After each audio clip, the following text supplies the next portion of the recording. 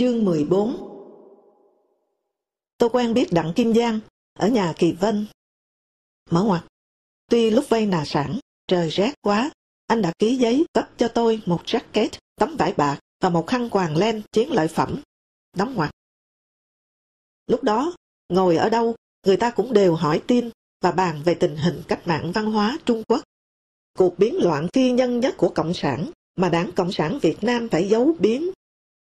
Cùng môn phái võ, xấu thầy hổ trò. Thế là Giang bèn hất hàm lên, mặt rất khoái trá như thọc được tay vào chính cái tổ con chuồn chuồn, nói, mày có chạy đằng trời. Ừ phải, nhận mình tử tế thì sao lại chí thân chí nghĩa với thằng vô nhân khát máu như thế. Giang muốn bắt họ phải nhèo quả bồ hòn hiện đang ngậm ở trong mồm ra. Như anh bảo tôi, quả bồ hòn này phải to bằng 4 cái nhà hát lớn. Mấy lần gặp tôi trong bệnh viện Việt Xô, anh vẫy gọi rất to từ trên cổng băng ca đậu xa xa. Ê, Hồng vệ binh!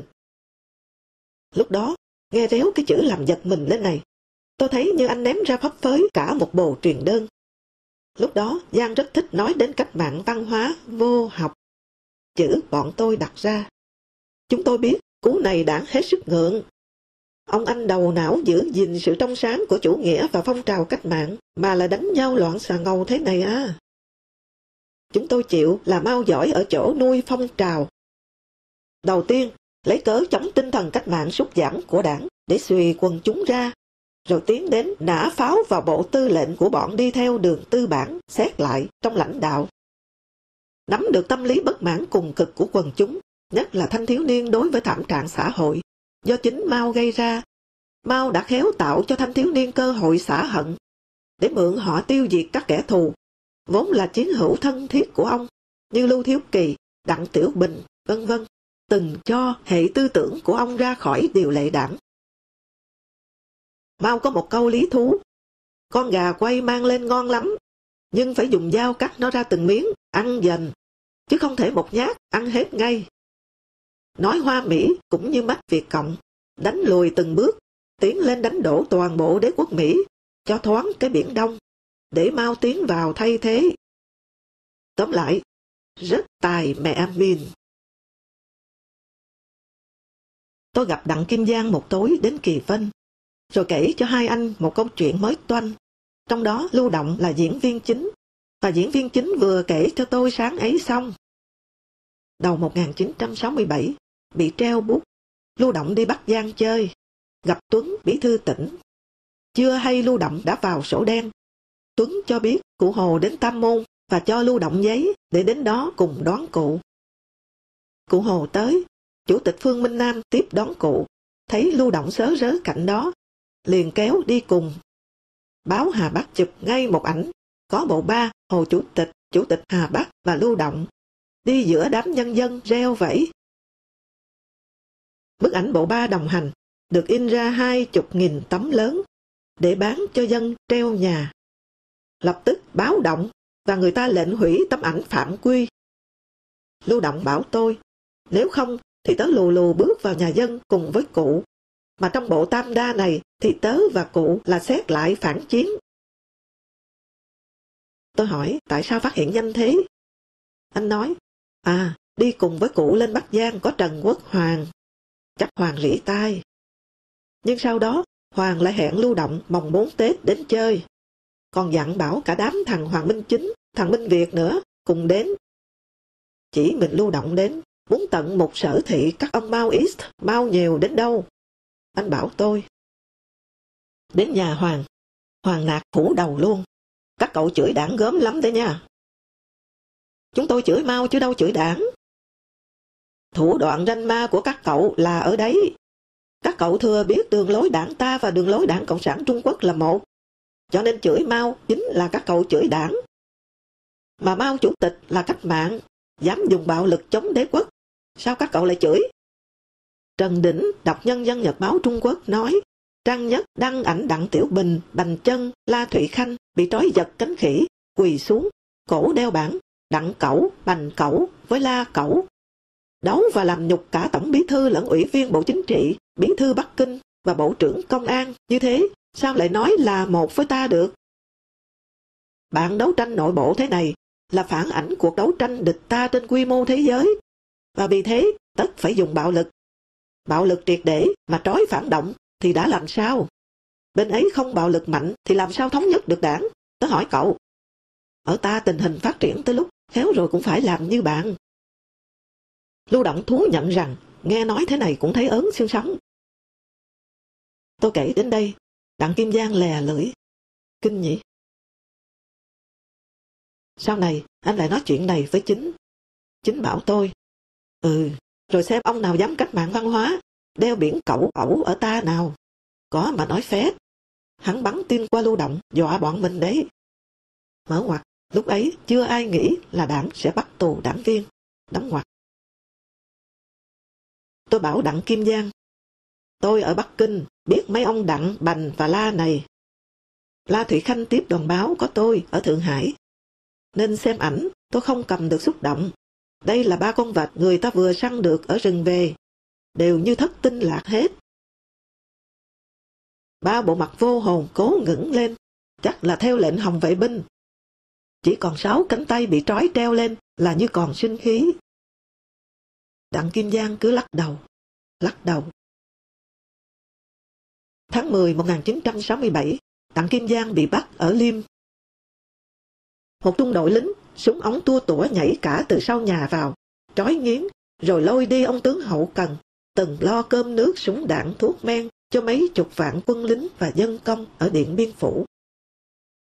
Tù ra, về lại Liêm, rồi chuyển tất cả nhà ra sống trong một túp nhà con ở góc sau chùa Liên Phái. Rồi nhồi máu cơ tim, vào điều trị ở khoa lão, bệnh viện Bạch Mai, bằng cổng hậu, nên nằm ở một gian dùng làm phòng kho. Tôi đến, văn phòng quá rộng, đầy những chồng giường sắt leo nghêu, toàn khung với cọc và lò xo sắt, không đệm, và mình anh nằm lọt vào đó, mặt vỏ vàng, ngơ ngác. Vẻ mặt thì nôm là một nhân vật của Samuel Beckett, mở ngoặt, nhà văn Ái Nhĩ Lan, đóng ngoặt, rách nát, cùng đáy, tồi tàn.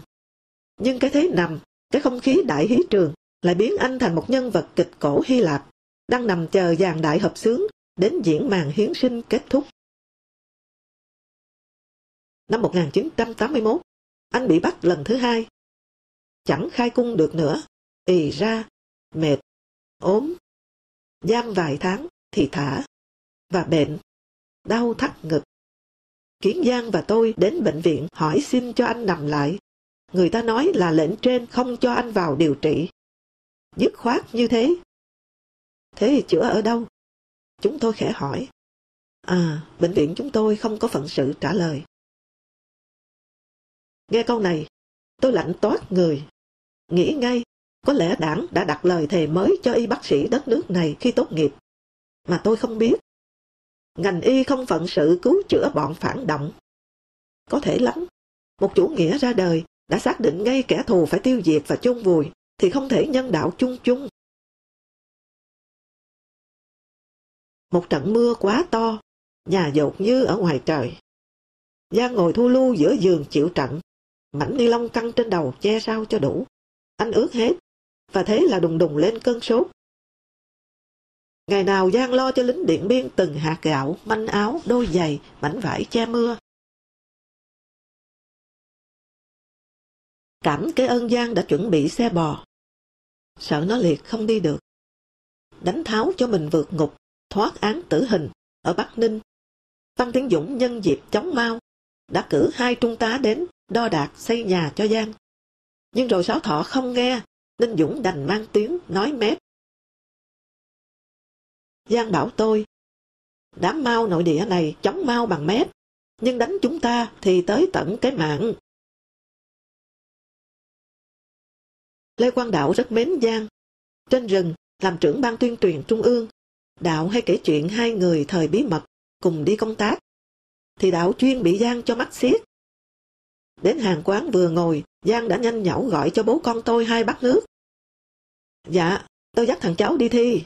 Mặt mũi nơm sáng láng thế này, nhưng dốt lắm, chả biết có đổ được không. Trong khi đó, Đạo ngầm nhà mu bằng chân Giang mà dán cho một gót đau rung đến tận óc. Bé người hơn, trẻ hơn, đạo không thể tranh gì với gian được ở chỗ đông. Thì nay, đều lờ đi số phận tối mù của người đồng chí thân thiết cũ. Thảo nào người ta nổ ra được cách mạng văn hóa, không có tình nghĩa gì hết. Tối hôm ấy, tôi đến, mất điện sau cơn mưa dữ. Cả khu chùa mù mịt, thê lương, oàm oạp tiếng ẻn ương, đòi trả lại chúng cái gì không rõ. Một ngọn đèn dầu với chị Mỹ lo lắng, ngồi canh bên màn phủ kín. Oi nồng, ngột ngạt. Căn nhà rộng độ 10 mét vuông, tối tăm, ẩm ướt. Ly bì suốt thôi chú ạ. Thỉnh thoảng mới tỉnh một tí. Chả đâu nhận chữa. Vào đâu được bây giờ? Người ta lắc hết. Chị Mỹ chợt ngừng. Kìa, hình như động đậy. Để tôi vào xem. Lại chui ra ngay. Phải gọi anh đấy. Tôi bảo là anh đến. Tôi lách vào cái hầm lò hầm hập. Anh vẫn đang yếu ớt vậy. Nói khe khẽ. Tớ mong quá. Thay đổi quá nhanh. Vàng vọt, gầy guộc, râu ria lởm chởm. Anh nằm bẹt dính xuống chiếu. Tại các nhà dột. Nhà dột ghê quá, mà mưa thì quá to. Cứ ngồi che áo mưa lên đầu. Anh thanh minh cho sự đổ ngã của mình. Tôi nắm tay anh. Anh khẽ hỏi luôn, có tin gì không? Ở mỗi câu hỏi bao giờ cũng thoáng chút hy vọng. Và tôi sẵn sàng tranh cãi với bất cứ ai chê cái hy vọng đó là viển vông, ngây thơ, dớ dẫn. Vâng, chúng tôi lúc đó đều như thế. Chúng tôi đã nghe thấy sự rạn nứt báo trước. Phải có một thay đổi, dù 50 năm nữa. Vô luân vô lý thế này, thọ sao được? Đến Đại hội 6, 1986, nó đã ra mắt ở câu đổi mới là sống còn của cách mạng. Vả chăng, hãy sống cái cảnh Đặng Kim Giang. Cho nên tôi như có lỗi khi bảo anh không có tin gì cả. Nhưng lập tức tôi lại nói, có tin. Từ nay, nước ta 2 bộ trưởng ngoại giao song hành, 2 văn phòng, 2 ghế, 1 chức năng, Nguyễn Cơ Thạch và Võ Đông Giang. Anh bóp tay tôi, hàng râu lởm chởm rung mạnh. Anh cười, mồm lặng lẽ ngoác ra rất to. Chúng họ cấu xé nhau thế rồi cơ à. Có lẽ đây là câu bình luận cuối cùng và ngắn gọn nhất trong đời Đặng Kim Giang. Tôi về, chị Mỹ nói, những người theo anh đến đây đang lởn vởn ở sân chùa đấy. Khéo họ hút đổ xe. 2 hôm sau, đưa ma Đặng Kim Giang. Xét lại 7-8 người ngồi trên sân chùa. Minh Việt bảo tôi, đấy, tay đeo kính đen, ngồi ở quán nước trên đường vào kia. Đấy, là Huy, theo dõi bọn mình đấy. Kìa, còn 4-5 tay nữa, đấy. Nghĩa trang văn điển lèo tèo 20 người. Đào Phan điếu văn rất xúc động. Tôi mới hiểu vì sao anh đã mở lớp tuyên truyền xung phong đầu tiên ở Huế và lấy chị Phan Bội Hoàn, hoa khôi trong nữ sinh Huế thời ấy. Mấy tiếng thúc thiết như khóc trộm Đặng Kim Giang. Đào Phan dậm chân kêu to.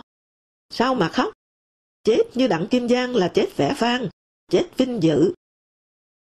Hạ huyệt rồi, chị Mỹ đứng đầu huyệt, khẽ nói. Thôi, chào vĩnh biệt người chồng tội nghiệp của tôi. Năm 1995, tôi giúp chị đôi phần nhỏ mọn vào cái đơn chị gửi Trung ương Đảng, kể nỗi chồng, nỗi con và nỗi mình. Đánh máy, sao chụp cho chị. Thư này loan đi hầu như trên toàn thế giới, ngay sau đó. Ở nỗi con, có một chuyện vừa hay vừa lạ.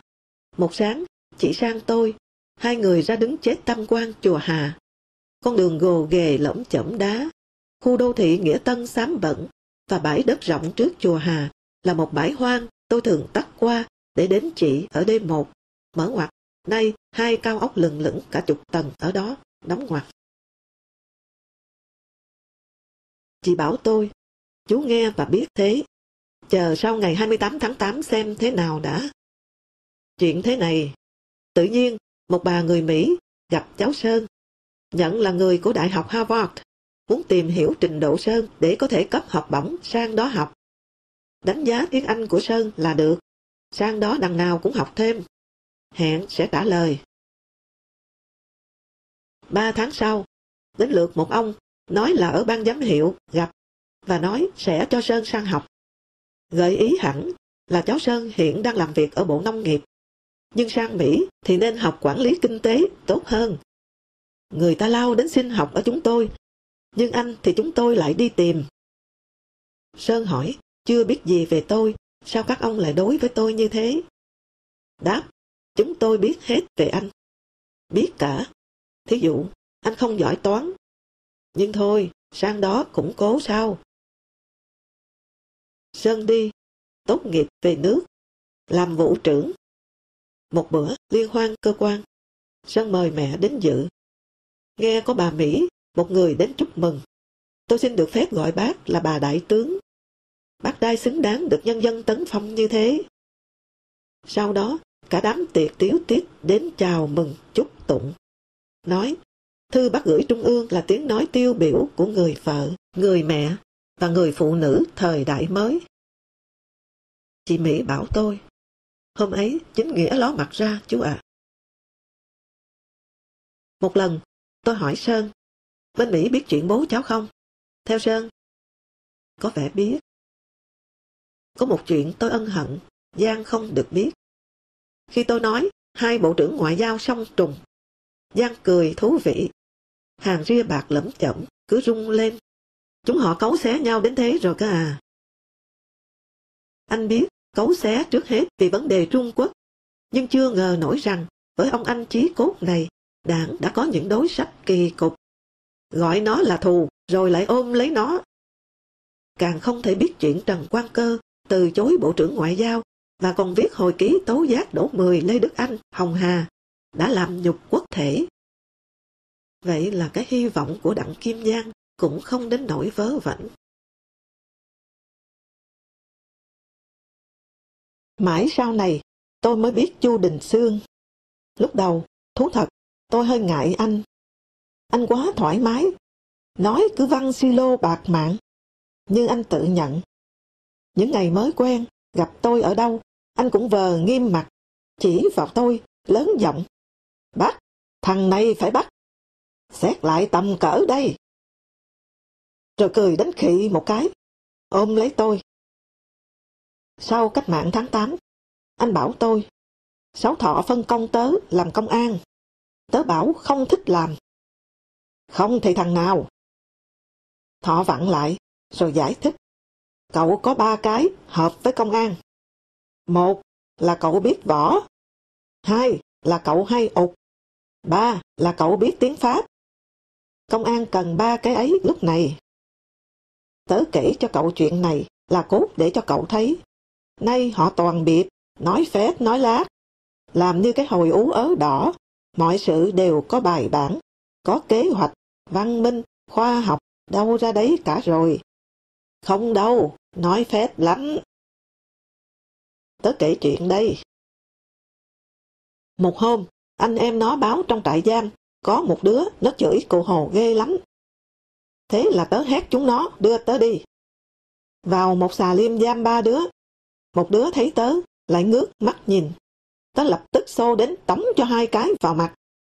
Nó khóc ầm lên, tôi làm gì mà ông đánh tôi? Cậu công an lúc ấy mới chỉ vào một tay khoảng 50 tuổi. Từ lúc tớ vào, vẫn cứ yên lặng, nhu mì, ngồi một chỗ, báo cáo anh, thằng này chửi à. Còn hứng gì mà đánh phục thù cho danh dự cụ nữa?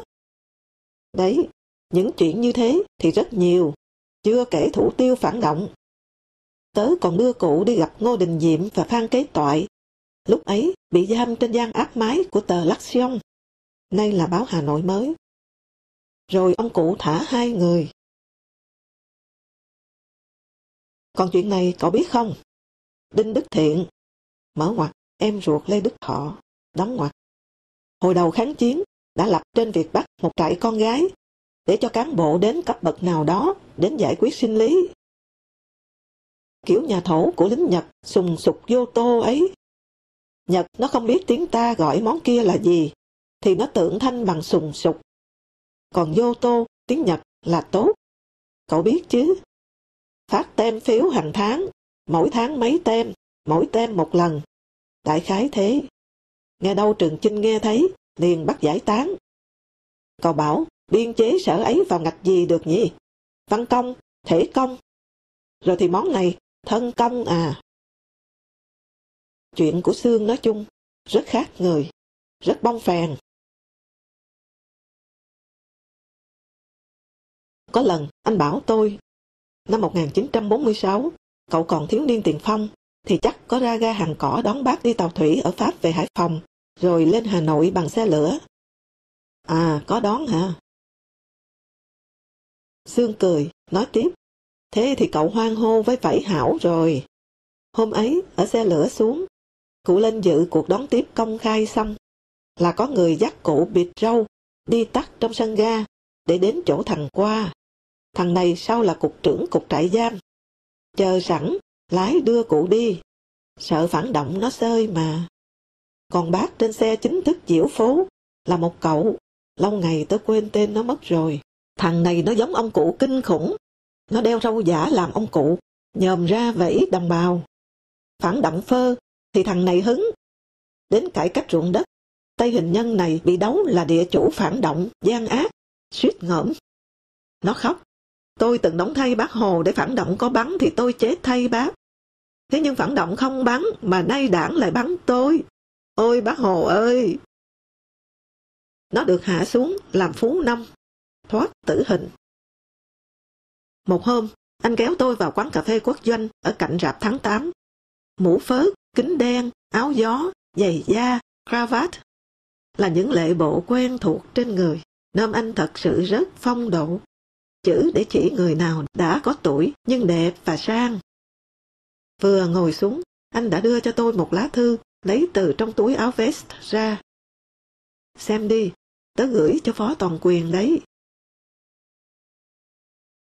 Kính gửi anh Sáu Thọ.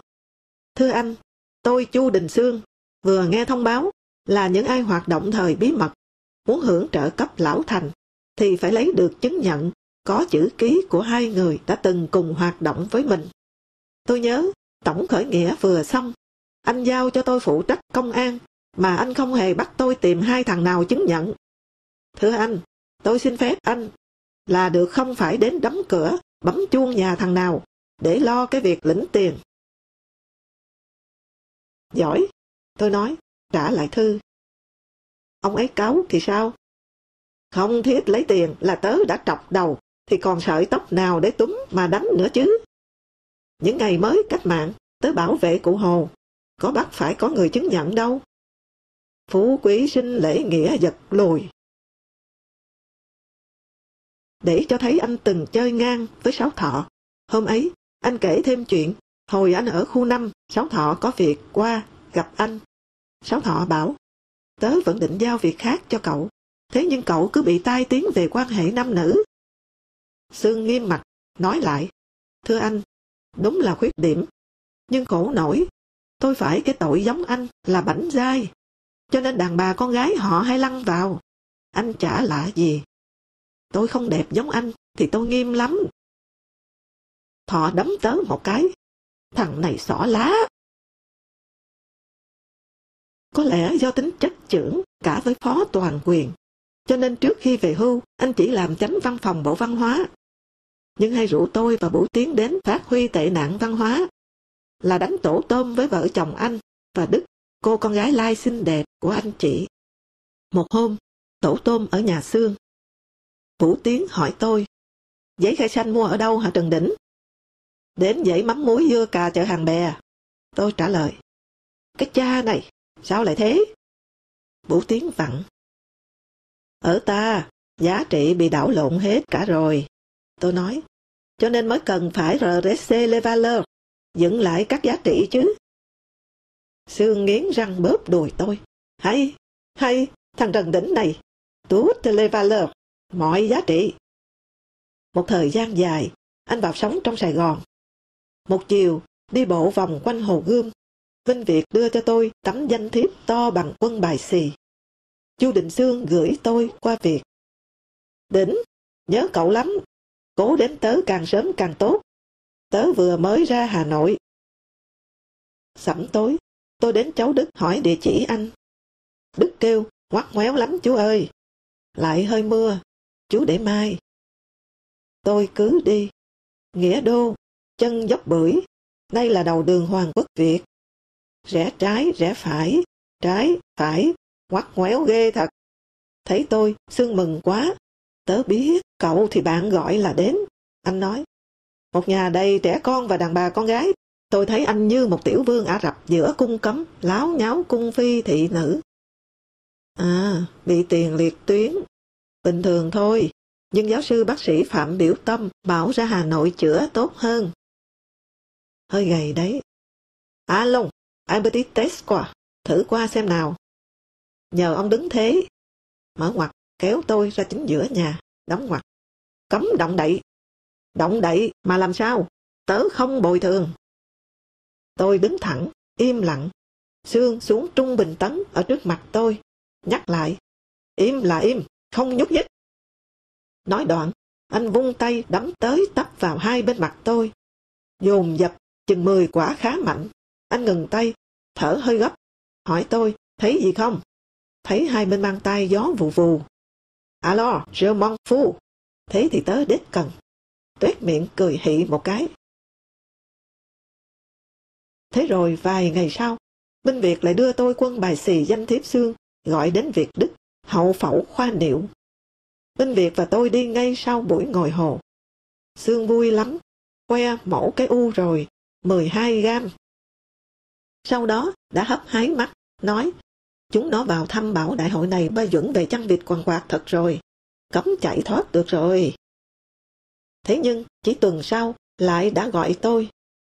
Tối rét, Minh Việt và tôi lại đi dọc tràng thi đầy lá bàn đỏ tía trong đêm, như những mảng kính mosaic màu tiết bầm, như những đĩa tiết động. Mổ lần 2, cái u nặng lên gấp đôi, và thần sắc anh hao đi thật. Tôi nhìn những giọt nước hồng hồng lăn chậm chậm trong ống nhựa vào một cái bình thủy tinh dưới giường. Không thể tưởng được, cuộc sống đang bỏ xương đi, xoàng xỉn, dễ ợt, rẻ như thế kia. Sương lại gọi, lần này ở bệnh viện Việt Xô. Nhợt nhạt, má hớp, râu ria. Thấy tôi, anh khẽ reo. Tớ mong quá, tớ đã nói là nhờ cậu sửa cho tớ cái hồi ký. Bây giờ đã xong, tớ đưa cho chú Hảo con cả tớ, để rồi sẽ đưa cậu khi cần đến. Còn dặn nó là chú Trần Đĩnh nghèo. Anh đã nhăn mặt lại, rên. Ôi, đau quá, tìm Hoàng Kim Tịnh nhờ tiêm đô la găng cho mình. Sáng hôm đưa ma Chu Định Xương, Đào Phan bảo tôi, trước khi chết, nó nhờ hoặc tớ hoặc cậu, thay mặt nó lên nói với bà con tiễn nó vài lời. Tớ bảo, có trời sập thì mới đến thằng Đỉnh nha. Đào Phan đã có bài tiễn bạn rất hay. Sau đám ma, tôi vào Sài Gòn. Ung Văn Khiêm gọi. 20 năm sau, trong bữa ăn Quy viện Thông tin mời ở nhà hàng Sam Biển tại Linh Đàm, với cả Lê Trọng Nghĩa, Hoàng Hưng nhà thơ, Cang con trai Sương, Viện Thông tin. Cang nâng cốc, cháu chúc chú sẽ đọc điếu văn cho cháu. Tôi trố mắt. Chúng cháu nghe bố nói là đã nhờ chú Trần Đỉnh đọc điếu văn cho bố cháu mà. Vậy chúc chú sống lâu để trả cái nợ điếu văn ấy với bố cháu, qua cháu. 2010, dỗ hết Lê Đạt. Tôi đang ngồi trong nhà Đạt, thì thấy mấy người đi ngang qua cửa, gọi, anh chú Hảo. Một người tóc bạc, quay lại, giống Sương. Tôi ra cửa, đến vỗ vai chú Hảo. Chào anh chú Hảo, tôi Trần Đỉnh, bạn của chú Đình Xương. Chú Hảo quay ngoắt lại, ôm lấy tôi. Chú Trần Đỉnh! Rồi bỏ tất cả, ngồi với tôi. Các con Lê Đạt sau đó hỏi tôi, chú cháu lạ quá, thấy chú ra vỗ vai, rồi nói gì mà ông chú Hảo ôm chầm lấy chú thế? Sướng cái danh còm. Tôi không hỏi chú Hảo hồi ký của bố Sương ở đâu. Chương 15. Tới Sài Gòn, hôm sau, tôi và Vấn đến Lê Trọng Nghĩa. Ung Văn Khiêm hẹn ở đó. Khiêm móc túi, đưa tôi một xấp tiền. Tôi cảm ơn, nói tự lo được.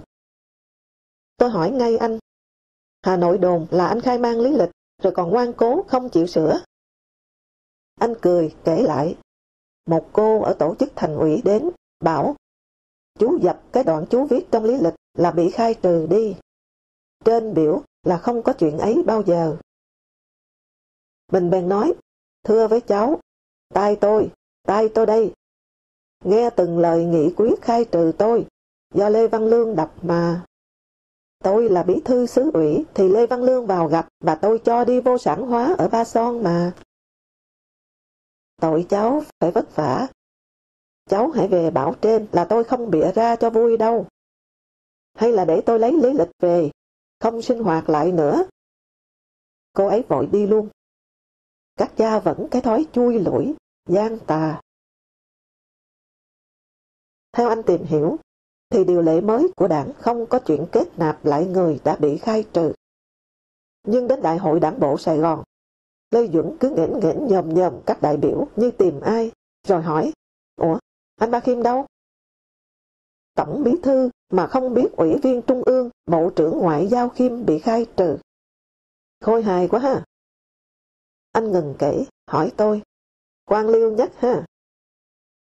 Người ta sẵn sàng đóng ngay vai ngoài cuộc. Tin không? Và người ta không thấy ngượng. Buồn là như vậy. Chuyện Ba Duẩn mù tịt, việc Ba Khiêm bị đuổi khỏi đảng, làm tôi nhớ lại chuyện những năm 1963-64. Duẩn hỏi Phạm Ngọc Thạch, rau muống luộc với rau muống xào có khác gì nhau về dinh dưỡng hay không? Cái này, loài kiến nó giỏi. Hễ thấy rau luộc là nó lờ, và rau xào là nó bao đến. Thì vờ ra vẻ, đến rau muống tôi cũng chả được xài, rồi lại vờ Ba Duẩn tôi quan tâm đến dân lắm. Vì thế tôi mới nói là vờ đóng vai ngoài cuộc phủi tay chứ. Cũng đứng ngoài luôn ở cả việc, có đứa đặt đèn hiệu lệch cho máy bay ông Hồ đâm mù xuống Bạch Mai. Ở các nước mà cha già dân tộc bị thế, thì nó làm phải động trời lên. Mà ông Hồ cũng lạ, bị thế mà không tâm sự với Duẩn và Thọ. Thôi, kể nốt chuyện mình. Duẩn còn ngó nghiêng ra vẻ tìm Khiêm nữa, và chưa ai kịp nói gì, thì thằng Tô Ký nó đứng ngay lên rao to, kìa, ai đi mời anh Ba Khiêm đi chứ. Đánh đùng một cái cho mình vào đảng. Lạ thế, nên bây giờ cấp dưới không biết xoay sở sao, đành đến xin mình sửa mang lý lịch. Mở ngoặt, đến năm 2000, Nguyễn Trung Thành bảo tôi, ngày ông Duẩn thình lình cho Khiêm phục hồi đảng tịch, ban tổ chức đảng khốn đốn, phải đặt ra cho điều lệ một điều mới toe là cho sinh hoạt đảng trở lại. Đóng ngoặt. Tổng bí thư một tay phá luôn pháp luật của đảng. Tôi nói, mà đảng phải tuân theo. Chỗ này Hitler cũng phải tị. Khiêm còn cho biết, sau đó Lê Duẩn, Trường Chinh, Lê Đức Thọ lần lượt riêng rẽ đến thăm anh. Đến vào lúc 7-8 giờ sáng, mình đang bận vệ sinh chuồng heo và cho heo ăn. Anh nói, thế là cứ đứng bên chuồng heo nói chuyện, mình chẳng mời ông quái nào vào nhà. Anh có cảm ơn không? Tôi hỏi. Hả? Ơn? Họ làm thế là cốt chạy làng mà. Xưa đánh tôi để được nổi giá lên với Trung Quốc. Nay vời tôi là quay 180 độ, cần tự rửa mặt với Liên Xô. Anh bảo, mời tôi vào để nhờ tôi giúp anh viết một kiến nghị ký tên anh gửi Trung ương về tình hình đất nước cùng những việc phải làm. Trần Đình Bút, chồng cái Ngọc Minh, cả hai học với anh ở Bắc Kinh đấy, sẽ cung cấp tài liệu, số liệu kinh tế cho anh. Mấy ngày tới tôi đi mấy nơi, về thì chúng ta sẽ làm việc. Nhà Vấn vắng vẻ, chúng ta làm việc ở đấy. Anh Vấn thấy được không? Tuần sau, đúng 19 tháng 8, chúng tôi gặp nhau. Anh rất vui, tình hình cho phép tôi góp ý thẳng với Trung ương được rồi. Cách làm ăn cũ hỏng to. Nguyễn Văn Linh nói hẳn là lãnh đạo gì mà làm ăn như cái con C. Gorbachev và Perestroika ảnh hưởng mạnh đến ta. Mặc dù Ba Duẩn còn rất bảo thủ, song số đông trong bộ chính trị tán thành đổi mới như Liên Xô. Trung Quốc đổi mới có khi còn ghê hơn. Ta ì ra thế nào được nữa. Lại sức khỏe Duẩn yếu, tịch lúc nào không biết.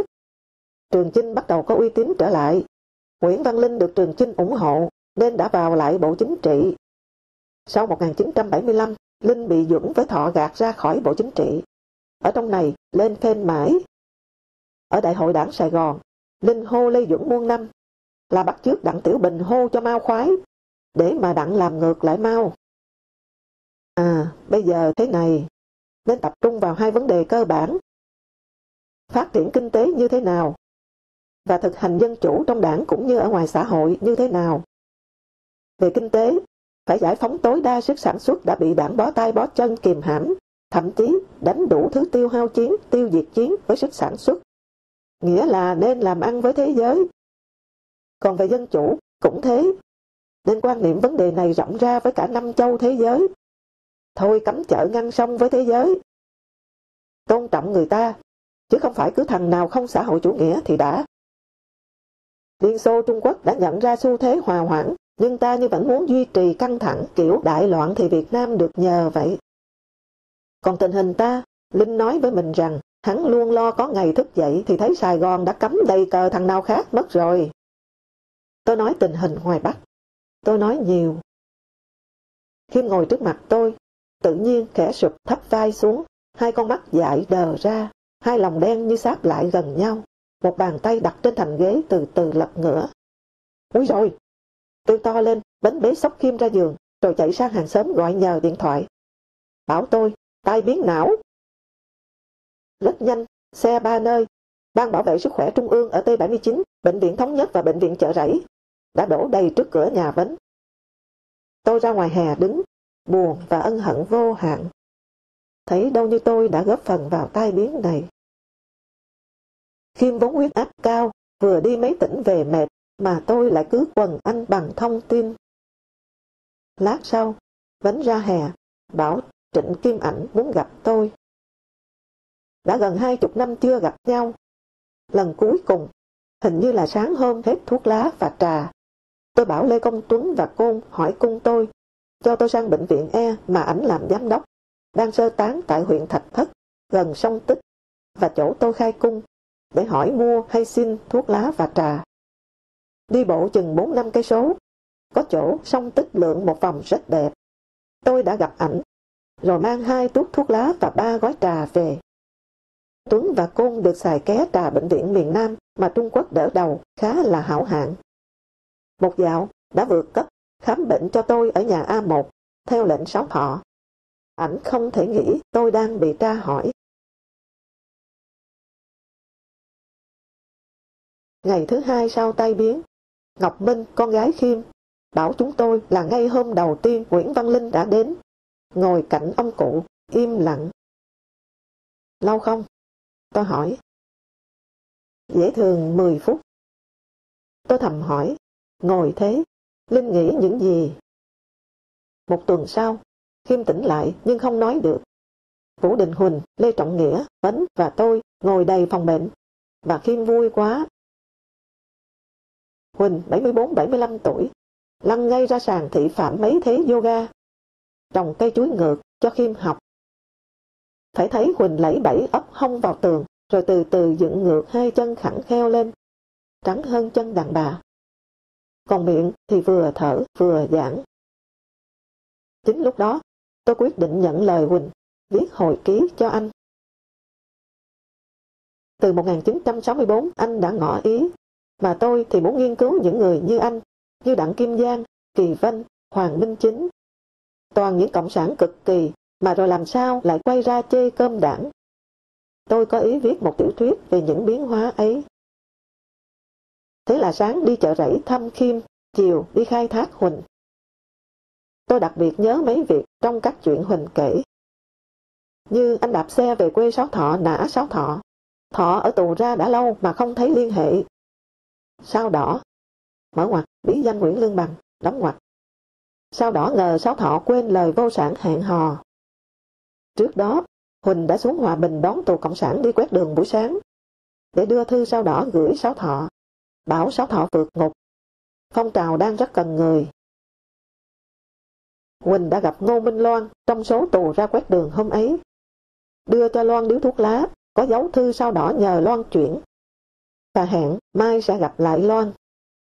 Hôm sau, Loan bảo Thọ trả lời. Vài tháng nữa ra tù, trốn làm đéo gì. Về logic thì có thể đúng, nhưng về ý thức tổ chức thì quả là chẳng coi ai bằng cái đinh. Mà có ai dám hẹ Thọ đâu. Trong tù, Thọ không ở cấp ủy, nhưng hắn đâm vây cánh. Theo Huỳnh, một thế mạnh của Thọ.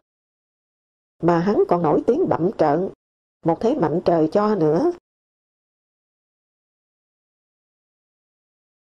Hay như việc trước cuộc họp tân trào, cụ Hồ bảo Huỳnh rằng ta có thể tán thành diễn văn Brazzaville của De Gaulle, chủ trương lập Liên hiệp Pháp với các thuộc địa cũ được tự trị.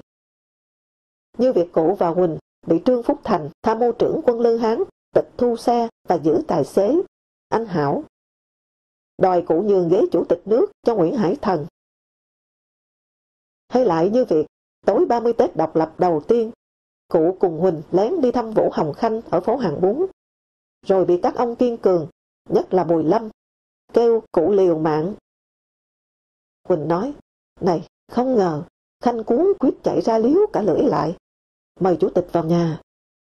Ông cụ bị các tướng đòi phải cứng rắn, chứ như cụ thì mềm.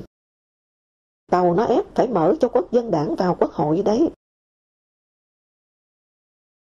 Tôi hỏi, thế là từ ngày độc lập, luôn bị thiên hạ ép. Ông cụ thấy được cục diện trên đe dưới búa ấy chứ? Chủ tịch nước cuốc bộ từ chỗ Trương Phúc Thành đường Phạm Ngũ Lão về Bắc Bộ Phủ, mà lại không thấy hay sao? Cụ bảo, mình phải câu tiễn. Ép thế là cùng rồi còn gì? Một chuyện tôi không ngờ. Khi Trung ương đưa Trần Đăng Ninh sang quân đội, Huỳnh hỏi cụ, anh Ninh biết gì quân sự mà cụ đưa sang anh Giáp? Cụ hỏi lại, thế không sợ chú Giáp thành quân phiệt à? Sau này tăng cường thêm Nguyễn Chí Thanh sang, cũng là trong ám ảnh ngăn chặn quân phiệt lấn đảng. Khốn cho Giáp là tiếng tăm lừng lẫy quá. Mà với đảng thì chính quyền ra từng nòng súng, nên ai chĩa nòng súng ra được là đảng phải canh phòng.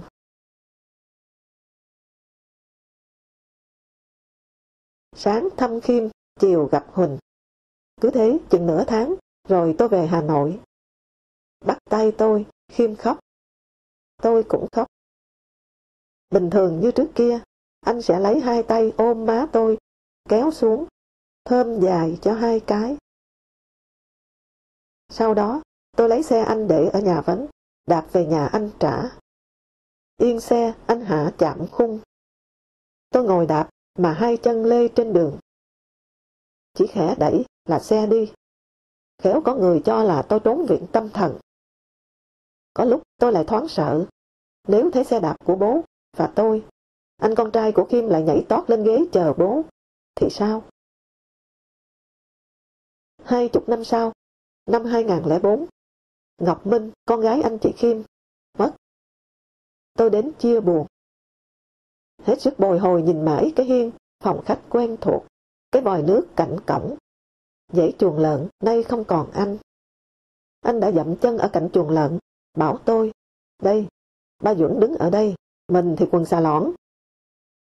Chả còn gì. Dửng dưng, kể cả sinh hoạt lại đẳng. Người con trai tâm thần chết đã mấy năm. Tôi bỗng nhớ đến bàn tay run run bật lửa, dâng lên điếu thuốc ở miệng đứa con đang cười rất hiền lành. Ung Văn Khiêm chết, đã có nghi lễ.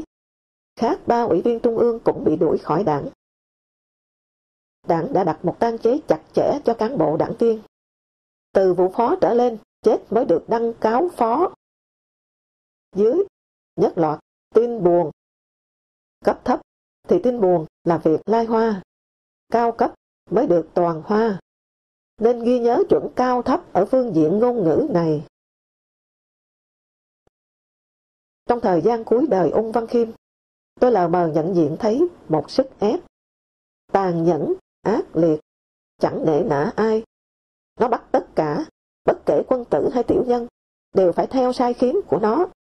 Lúc đó tôi chưa nghĩ ra được tên gọi cho sức ép vĩ đại này. Đến giữa thập kỷ 90, nghĩ ra, đó là đại lưu manh. Vâng, thằng đại lưu manh này là thời đại. Nó đại lưu manh vì nó không cho phép chống lại nó. Tao đi lên, mày ì ra thì tao nghiền.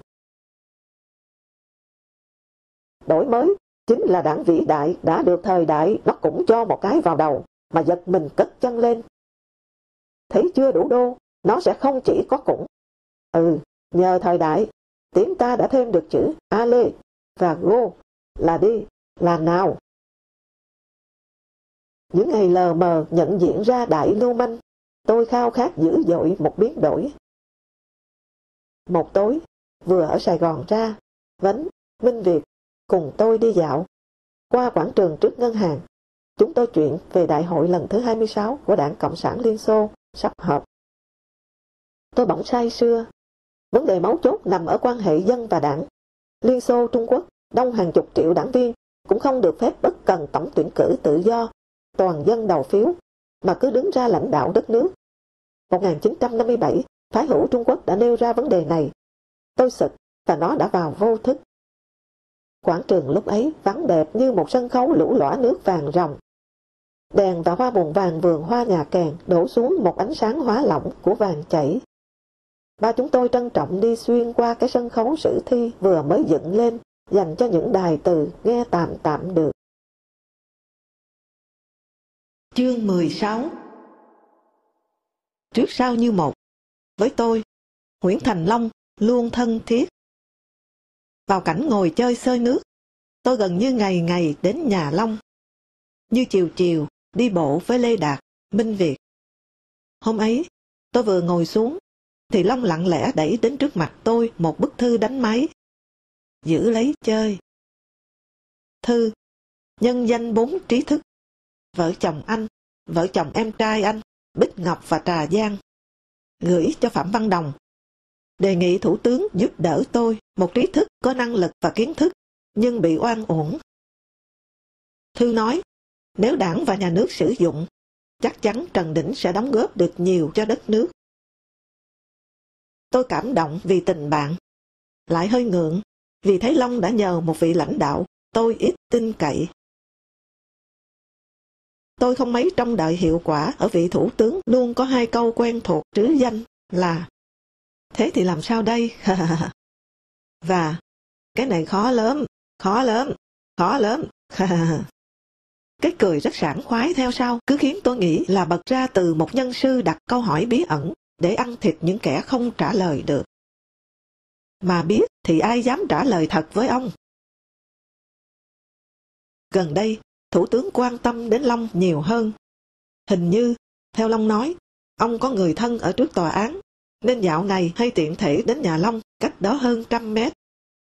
Luôn ái ngại, lắc đầu, kêu, nhà văn mà sống chật chội thế này ư. Rồi hỏi lương Long, bà lại lắc đầu ngán.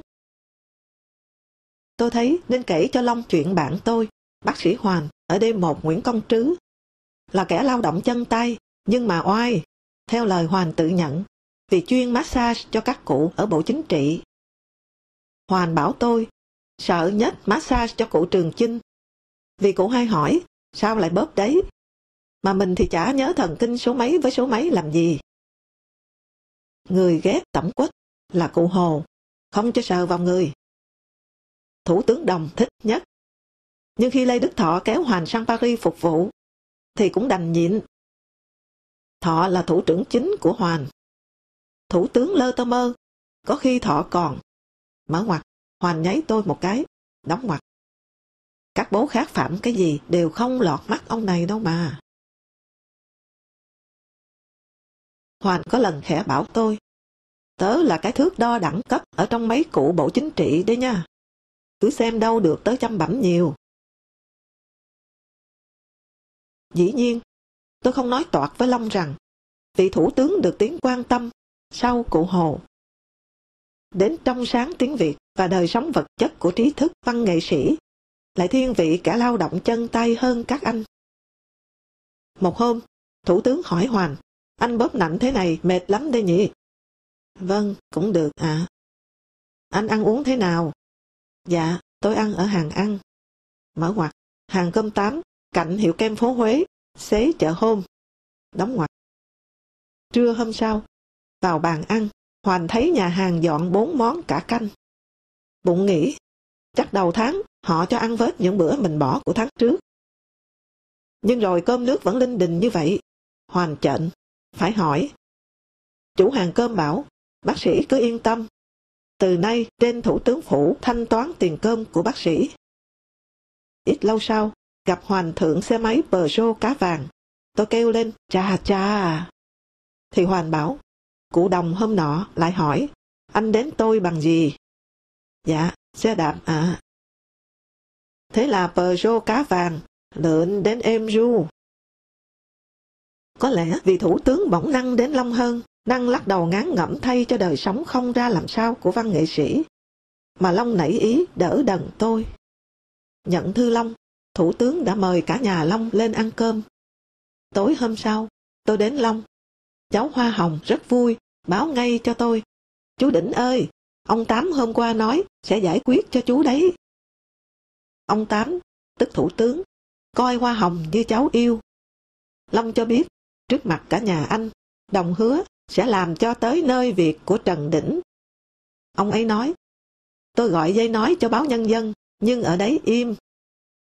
Các cậu phải có làm sao thì mới im chứ. Ông Tô, mở ngoặc, bí danh của ông Đồng, đóng ngoặc. Ông Tô kha kha cười rất vui, rồi nói, tôi sẽ làm tới nơi việc anh Trần Đĩnh. Tự nhiên, tôi đặt trọng âm của câu nói vào hai chữ tới nơi, quá quen thuộc. Hầu nghi, nhưng nghĩ, khéo mà nên chuyện ngoạn mục. Và ngoạn mục thật.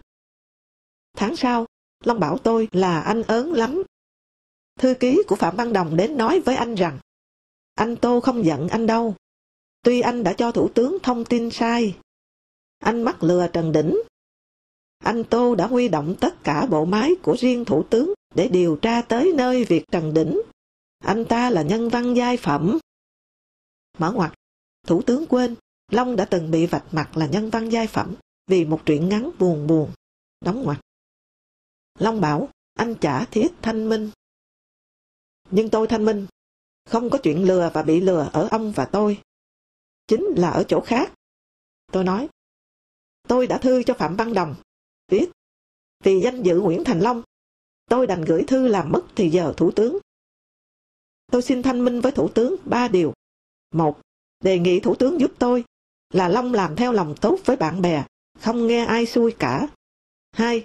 Nếu biết Long xin thủ tướng, tôi đã ngăn ngay, vì xin lỗi thủ tướng, tôi không tin thủ tướng giải quyết được. 3. Thời nhân văn giai phẩm, tôi đang ở Bắc Kinh. Tôi đã viết tiểu sử chính thức đầu tiên của Hồ Chủ tịch, viết hồi ký của hai ông Phạm Hùng, Lê Văn Lương, và mới đây là Bất khuất của Nguyễn Đức Thuận. Thủ tướng thừa biết, nhân văn giai phẩm không được làm những việc ấy. Tóm lại, bộ máy của thủ tướng đã làm tới nơi nhưng không thu nhận tới chốn thông tin về anh Long. Mở ngoặc, bảo anh ấy là mắc lừa tôi. Đóng ngoặc. Và về tôi, mở ngoặc, bảo tôi là nhân văn giai phẩm. Đóng ngoặc. Tôi đưa bản sao cho Long, nói, tôi hơi tự khoe dớ dẫn. Vì với các vị phải ca thành tích, các vị mới nể. Ông Tô nói thác ra thế thôi, chứ ông ấy đã hút phải bên ông Sáu Thọ, nên đành đánh bài lùi trong danh dự ảo. Trách nhẹ ông đã bị tôi lừa, để cho khỏi ngượng với gia đình ông, với Trà Giang thôi.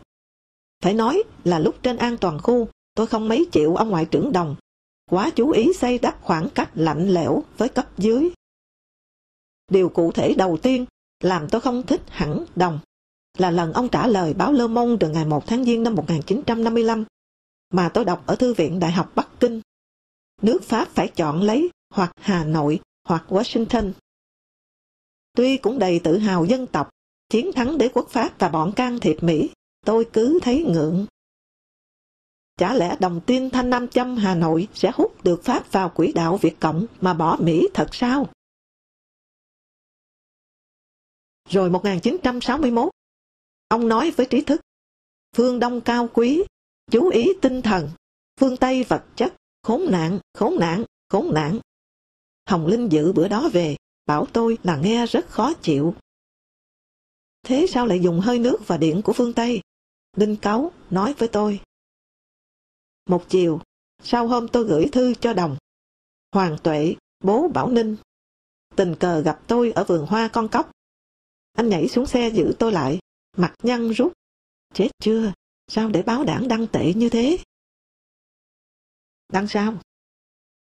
Bài làm trong sáng tiếng Việt của anh Phạm Văn Đồng. Thế nào lại tương ra câu Bình Ngô Đại Cáo là án văn bất hủ của văn học Việt Nam? Gần đây, tôi có hỏi Việt Phương, là cụ đồng lòa, thì chữ các bài ông viết cho cụ ấy đọc phải to bằng thế nào? Việt Phương chỉ vào chữ Tam Đảo trên bao thuốc lá của tôi. Hoàng Tuệ lắc đầu, không rõ lắc cái gì. Lần tôi hỏi Việt Phương về cỡ chữ viết cho Thủ tướng đọc là ở nhà Nguyễn Khải. Rồi chính tối ấy lại gặp Việt Phương ở nhà Đặng Đình Án, chung cư Đầu Duy Tân, ăn uống cùng Nguyễn Linh, Thiết Phủ, mấy bạn học bưởi của Án. Thiết Phủ giới thiệu Việt Phương là chuyên viên kinh tế của Thủ tướng, Nguyễn Linh là phó giám đốc nhà xuất bản Sợ Thật. Vì quan trọng như vậy, mở ngoặc, tổng, vì toàn là phải đảng tổng vào vị trí, đóng ngoặc.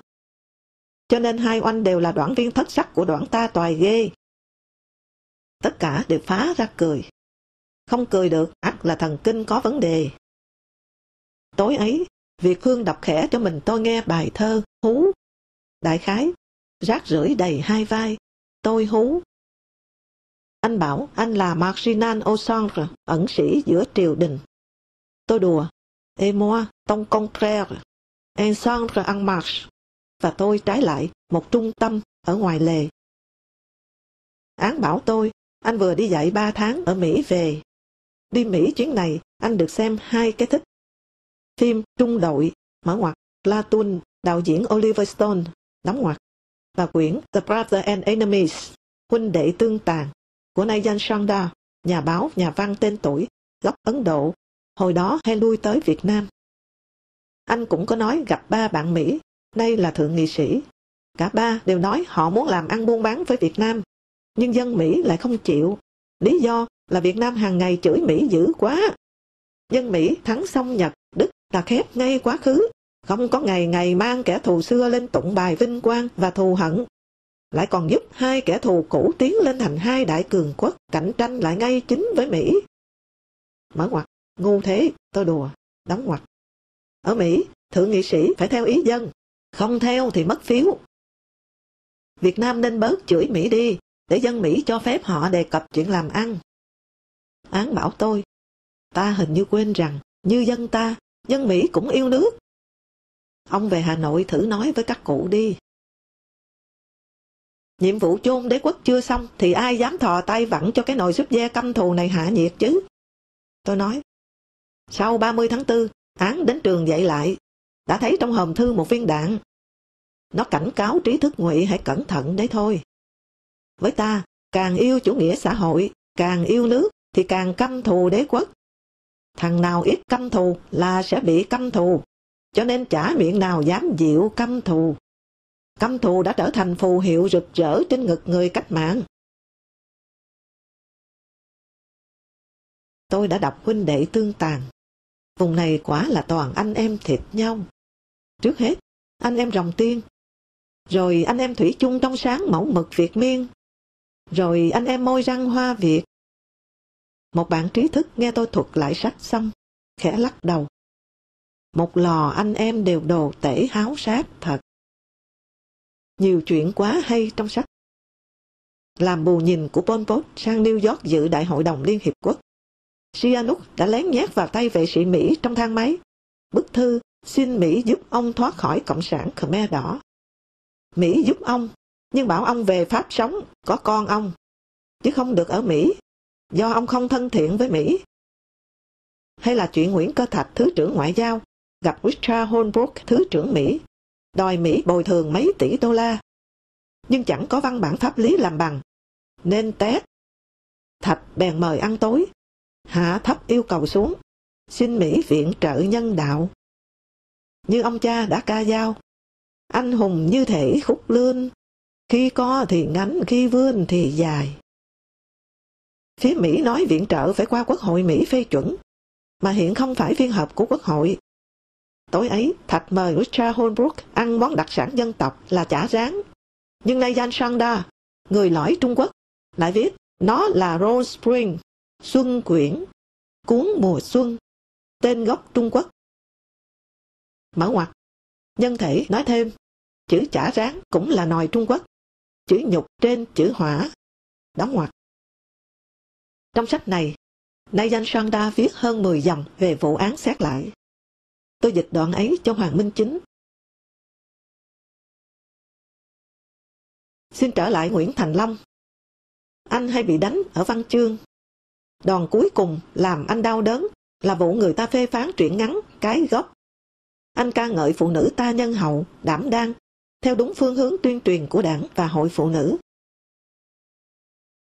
Thì đùng, người ta bảo truyện anh bêu xấu ta hết đàn ông, trăm nợ đổ vào đầu đàn bà, điều khiển cho Mỹ Ngụy tưởng bở, sẽ ra sức chống trả ta kịch liệt. Long buồn nhất là các báo hồi ấy hay đăng anh đều quay lại phê phán anh. Mặt người sắp ngửa là mô hình ban đầu, prototype của con súc sắt. Tôi bảo anh. Bây giờ, hôm nay, viết đến đây, tôi mới ngờ, có lẽ người ta nghi anh bị tôi xúi giục. Tôi là xét lại, trông coi mặt trận văn nghệ. Tôi thân với anh trong khi thân với đám Lê Đạt Trần Dần mà. Phải nói, từ khi nghĩ như thế, tôi không khỏi đôi hồi, cảm thấy ân hận. Căn phòng gia đình Long 16 mét vuông, sàn gỗ. Đến đúng giữa nhà, thì gồ lên một sườn núi hay một con sóng, tùy tưởng tượng. Tất cả, nồi niêu xe đạp, sách vở, giường chiếu, xô chậu, sân chơi, trảng xếp rau củ. Và 4 nhân mạng nhà anh, chia nhau chiếm lĩnh 2 sườn núi, hay con sóng, vừa dựng lên thì chết cứng. Ở một cửa sổ của phòng anh, có treo một gáo dừa, trong mọc một cây phong lan bé tí teo. Một sáng tôi đến, cây lan nhú ra một bông trắng tinh, nhỏ như một khuy áo hạt trai nhỏ xíu, cánh hết sức mong manh. Chiều lại ghé qua, tôi tần ngần nhìn nó đã sung lại, và tôi hiểu ra là nước mắt cũng già, cũng nhăn nheo như nỗi buồn của con người vậy. Cạnh cây phong lan, ghét lên thành cửa sổ, là một cái thang đồ chơi mậu dịch, làm bằng 2 khúc thước kẻ, một đỏ, một vàng, và bậc thang là những đoạn que tính của lớp 1. Một lần, tôi chỉ nó, hỏi Long, định leo đi đâu? Ôi, lối thoát cho một giấc mơ lớn. Khi Long đã mệt, tôi đến, thế nào anh cũng bắt tôi đưa anh đi dạo một vòng phố. Từng bước, nhích rất chậm, kiểu như đi về cho được ngâm mình lâu trên đường. Một bữa, đến đầu Giả Tượng ra Lý Thường Kiệt. Anh nhìn vào tòa biệt thự bên trái, mà có lần anh bảo ông Đồng có người quen, thân thiết ở đây. Rồi nói khẽ với tôi đến ông Đồng, ông ấy thường kéo tôi ra vườn nói chuyện. Nghe nói, mũ của Trung úy Dương, con ông ấy, cũng bị gài rệp nghe trộm ở ngôi sao đằng trước mũ. Tôi sững nhìn Long. Long biết, thì ông Đồng tất biết. Sao biết mà cam nhẫn chịu cho đồng chí của mình dò la, nghe trộm mình? Ôi, các lãnh tụ của phong trào giải phóng đất nước và loài người, mà không phá nổi vòng kiểm soát của đồng chí. Bữa ấy, tôi hiểu cả, tại sao Võ Nguyên Giáp chịu đắng cay tủi hổ như thế, mà im. Các vị, tại sao tự nguyện phục tùng tội ác? Một lần, vào khỏi cổng nhà chính Giả Tượng, Long dừng lại ở sân trước cái bảng vôi trắng to bằng tấm chiếu lớn, có đề 5 nhiệm vụ của các hộ trong tập thể.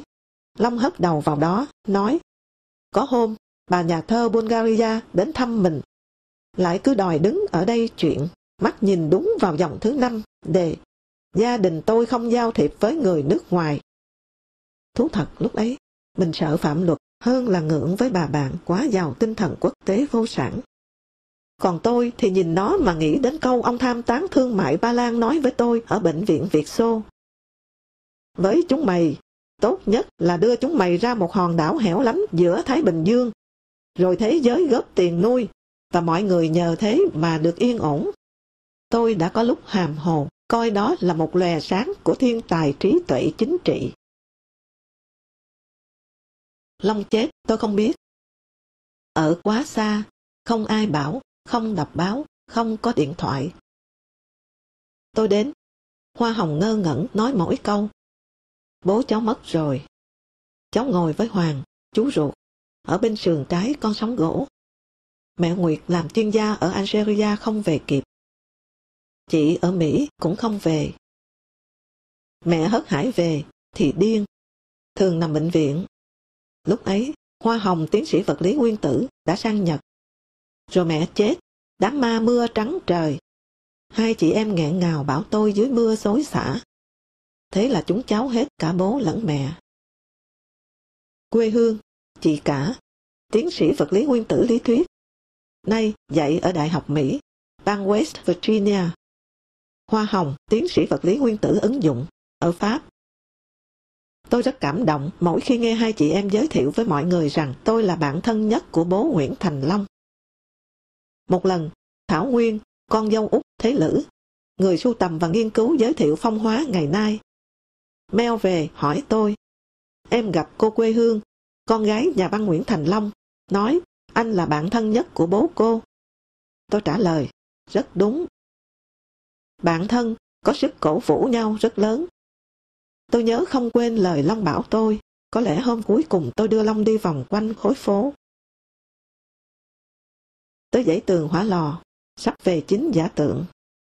Long dừng lại, đầu khẽ ngút ngắt. Trần Đĩnh đã thành công. Đúng đấy, thành công bảo vệ sự tồn tại trước sau như một của bản thân. Dù bùn lầy và cay đắng ngập mình. Chương 17. Tháng 7 1986, Dưỡng chết. Dân đứng hai bên đường, đến mấy bà tổng quá. Chúng khẩu đồng từ, bảo nhau. Cái bà trẻ trẻ mặc áo dài đen dắt đứa con bé bé kia. Đứt đuôi là vợ Tư. Ấy, chưa kể những bà bị gạt xuống nữa chứ. Cho lên cả, thì khéo phải 1-2 xe nữa. Ít ngày sau, dân Hà Nội đồn ầm rằng con cháu ba Duẩn đang rất lo, có thể gia đình Duẩn bị sờ. Dân nói rõ, các con gái và rể Lê Duẩn hoảng nhất. Nhưng ai trong bóng tối định sờ thì không ai dám chỉ tên. Ngày ấy, nếu blogger nhiều như 30 năm sau, thì trên mạng cứ là lũ lụt lời bình về sức mạnh tính dục của Lê Duẩn. Rõ ràng là có nỗi sợ riêng tư thầm kín của thân thích ông sau cái chết của ông, vị hoàng đế đỏ từng làm run sợ và đau khổ biết bao con người. Trường Chinh, quyền tổng bí thư. Anh cầm quyền thì chấm dứt tả, đề đường lối đoàn kết rộng rãi cứu quốc. Tôi nghĩ, nay lại quyền, chắc chắn anh sẽ sửa tệ tả khuynh sặc sụa, nảy ra từ những ngày tôi đi bãi cháy, viết hồi ký cho anh. Ý nghĩ này nay lại bật dậy. Hơn thế, tôi nghĩ, vì Duẩn ép điểm chỉ vào nghị quyết 9, làm bố dưỡng tinh thần, cay đắng từ dạo ấy, Trường Chinh sẽ thấm thía hơn ai hết, nổi mất dân chủ. Nó khiến anh cũng thành nạn nhân. Dân có vẻ ưng Trường Chinh hơn Lê Duẩn. Người ta đồn anh có một tổng cố vấn Liên Xô giúp đổi mới. Anh sẽ cho phục hồi những cựu thần thân cận của cụ Hồ nhưng bị xua đuổi, như Giáp. Anh sẽ giải quyết các vụ án. Xét lại Chu Văn Tấn, người từng đưa đường để anh lên Bắc Bó gặp Nguyễn Ái Quốc. Đại hội toàn quân làm cho mọi người phấn khởi. Sáu Thọ về dự với hy vọng các tướng lĩnh đánh Campuchia sẽ dồn phiếu cho ông đang nắm quân ủy trung ương, và như vậy hạ vai trò Giáp trong quân đội, trong đảng. Ai ngờ Thọ kém Giáp xa, nhưng phiếu cũng thua quy hoạch nhân sự. Các tham luận dữ dằn trong có bài của Vũ Lăng phê phán thực trạng sa sút, rối ren. Văn Tiến Dũng và Chu Huy Mân không ngờ bị cho ve trung ương. Vũ Lăng nói, Chu Huy Mân đi mà bỏ quên cả mũ bình thiên trên bàn chủ tịch đoàn. Hoàng Tùng về, leo lầm xe. Tài xế báo cáo, dạ xe bác ở đằng kia ạ. Mà vẫn ngẩn ra không hiểu. Những ngày người ta mong tin Lê Duẩn chết đang quàng tại nhà lạnh 108 là thật. Những ngày dân Hà Nội đố nhau, con gì tráng hói bụng to, miệng xơi thịt gà ăn nói ề à, đít thượng Volga. Ôi con gì kia, úp mặt vào ghế mà mày giữ kín được tên mày đến thế ư? Ghế là mục tiêu theo đuổi của mày, và cũng là thành lũy che chắn cho mày. Dân còn dạy đảng một bài học sơ đẳng về đồng tiền, vốn bị đảng coi là nhơ nhớp. Vì khuyến khích vật chất đã hạ thấp con người xuống thành con vật. Đồng tiền là tiên là Phật, là sức bật của tuổi trẻ, là sức khỏe của tuổi già, là cái đà danh vọng, là cái lọng che thân, là cán cân công lý. Đồng tiền là hết ý. Những người am tường thì minh họa bài học trên bằng những con số. Nhờ biết sức mạnh đồng tiền, Nam Hàn, Đài Loan đã nhảy những bước diệu kỳ. Năm 1979, 17 triệu dân Đài Loan xuất khẩu 16 tỷ đô la Mỹ, trở thành nước xuất khẩu nhiều nhất thế giới tính theo đầu người. Năm 1960, Nam Hàn, nước gửi lính đánh thuê hung hãn sang Việt Nam, xuất vẻn vẹn có 60 triệu đô la Mỹ. Nhưng đến năm 1981 đã lên 21 tỷ, vừa vặn đổ đồng mỗi năm tăng 1 tỷ. Và 15 năm bằng 150 năm phát triển của chủ nghĩa tư bản Âu Châu. Thu nhập đầu người từ 50 đô la lên 1.500 đô la một năm. Nhưng cũng như Đài Loan, từ 1960 đến 1990, thu nhập bình quân đầu người tăng 6 lần. Phải mỗi tội làm chó săn cho Mỹ, như đảng vẫn lột Trần. Lúc ấy, chưa thể hình dung, rồi đảng lại bạ vào tên chó săn kim lính đánh thuê này. Bạ dữ dội. Hàn Quốc và ta thế mà duyên nợ nặng, nợ máu, duyên tiền kiếp. Ở ta, nhờ đảng, cái quái gì cũng hai mặt, hai mang. Với đảng, thì sự thật xã hội luôn là quả đấm tương vào chân lý cao siêu của đảng. Đào Duy Quát nói tại một hội nghị. Trước khi chết, bác Duẩn gọi mấy anh em lý luận chúng tôi đến, nói: sau 50-60 năm hoạt động đến nay, bác Duẩn mới hiểu ra câu của Marx, nói lợi ích vật chất là động lực mạnh mẽ thúc đẩy người lao động. Tôi bảo Kiến Giang, mau bất lực, không làm cho dân sướng về vật chất được, bèn phịa ra cái chân lý chính trị hàng đầu, tư tưởng hàng đầu. Bác Duẩn nghe sướng quá, bê luôn bề cho dân xài. Đứa nào nói lợi ích vật chất, bác phán cho tội xét lại. Bác nhận lỗi ở giường bác, chứ đâu có bồi thường cho dân chuyện ba đời cứ phải cầm hơi. Với chính trị hàng đầu, bác phán thế đết nào cũng được. Ưu việt của chân lý này là như vậy. Song bác thừa biết có hẳn một chương bảo đảm lợi ích vật chất của lãnh đạo cao nhất từ trung ương đến tỉnh. Tôi nói tiếp, tại cánh đồng Tam Thiên Mẫu giữa Cẩm Giàng và Thuận Thành có cả một nông trường nuôi đủ bò, dê, lợn, gà, ngỗng, vịt, cá, lương, ếch, cung cấp cho bộ chính trị. Ở Thái Bình và nhiều tỉnh có những thửa ruộng chuyên cấy lúa ngon cho từng vị. Xuống Thái Bình nói chuyện, Mỹ chưa bao giờ bế tắc mất mặt đến thế này, đúng như đã báo trước là chủ nghĩa đế quốc dãy chết. Nguyễn Hữu Chỉnh lên xe về, đã phải mang giúp mấy bao gạo cho mấy anh. Tớ chỉ nhìn thấy một mảnh bìa viết anh Nguyễn Duy Trinh, ở tay một bao. Là phóng viên đến viết bài, tôi còn ở lại. Tôi đùa, bảo Chỉnh, thắng lợi giòn giả gì? Hiểu lầm vật chất sang tinh thần. Chỉnh nói, chuẩn bị 2-3 ngày để nói đấy, Trần Đĩnh ơi. Tôi chả muốn bảo, nay cậu không còn kín đáo ca ngợi Mỹ như hồi xét lại nữa nhỉ? Đúng, trước đây ở cơ quan, tôi và Chỉnh hay tìm cách kín đáo đề cao Mỹ, phần lớn khen khoa học.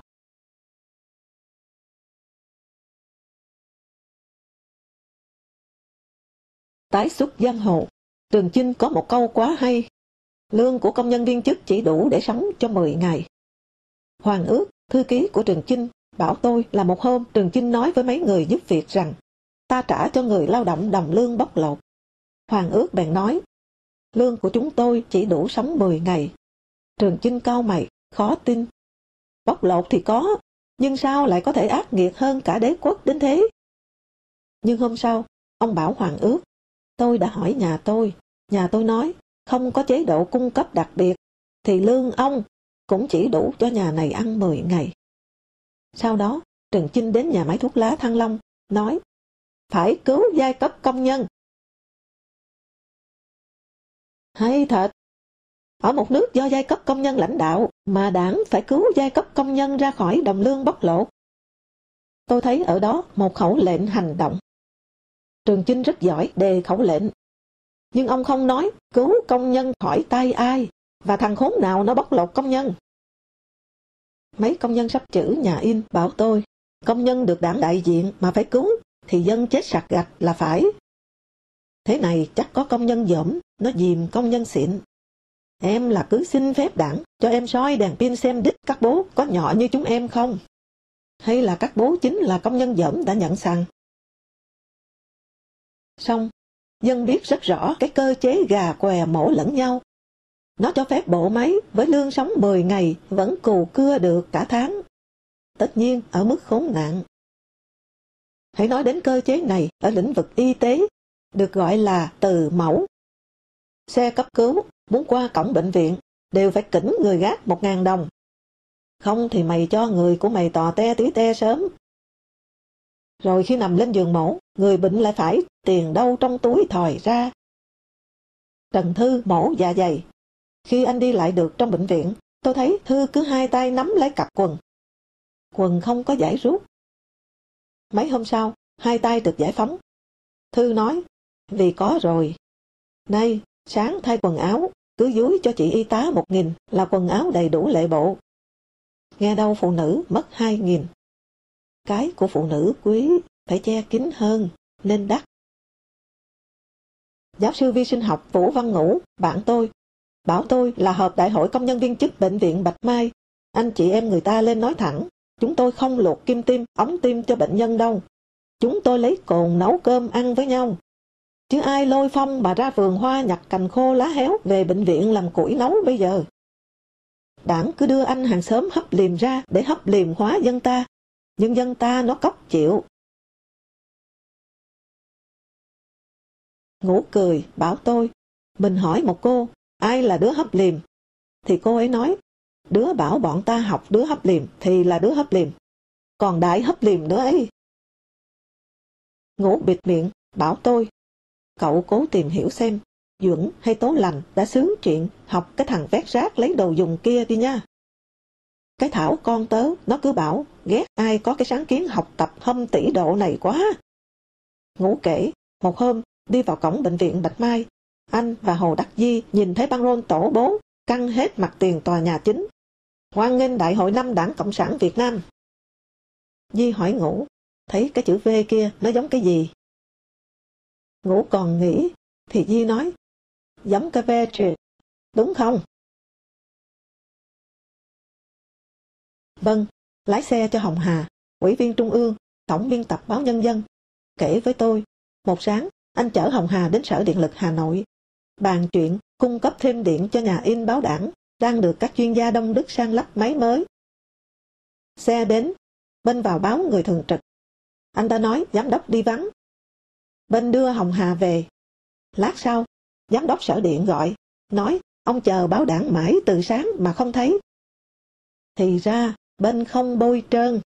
Người thường trực bèn cho Ủy viên Trung ương Đảng thấy rõ ngay uy lực tiên Phật của đồng tiền. Tôi bảo, gớm nhỉ, thì bên Tân Tận. Quần chúng làm nên lịch sử, như Đảng vững dậy mà anh. Đói thì quân hầu đầy tớ phải xây đắp sự nghiệp gian dối thôi. Anh không biết phương châm 12 chữ vàng của dân ta, nay là thế này ư. Tăng xin giảm mua, tích cực cầm nhầm, thi đua ăn cắp. Mệt rồi, mệt to rồi. Tôi hỏi, cái gì mệt? Bên lườm tôi, lại còn phải dạy anh vén váy. Một hôm, vào văn phòng báo, thấy tập hóa đơn các thứ bình nước nóng, máy phát điện, đồ điện. Ghi là lắp vào nhà thủ trưởng. Tôi bảo Dũng, trung úy, anh cán bộ tài vụ trẻ ở đó. Cậu giữ lại đủ các cái này cho tớ. Để bắt văn phòng trung ương thanh toán cho Hoàng Tùng chứ sao? Anh em nói, nhà Hoàng Tùng duy nhất là nhà có 3 hệ thống điện. Điện lưới, điện của lãnh đạo, và máy phát điện Đức đem sang xây dựng nhà in báo Đảng. Thái Cò, thợ đúc chữ nhà in, và 2-3 anh thợ nữa, được cử đến lắp mạng điện của nhà in cho nhà Hoàng Tùng.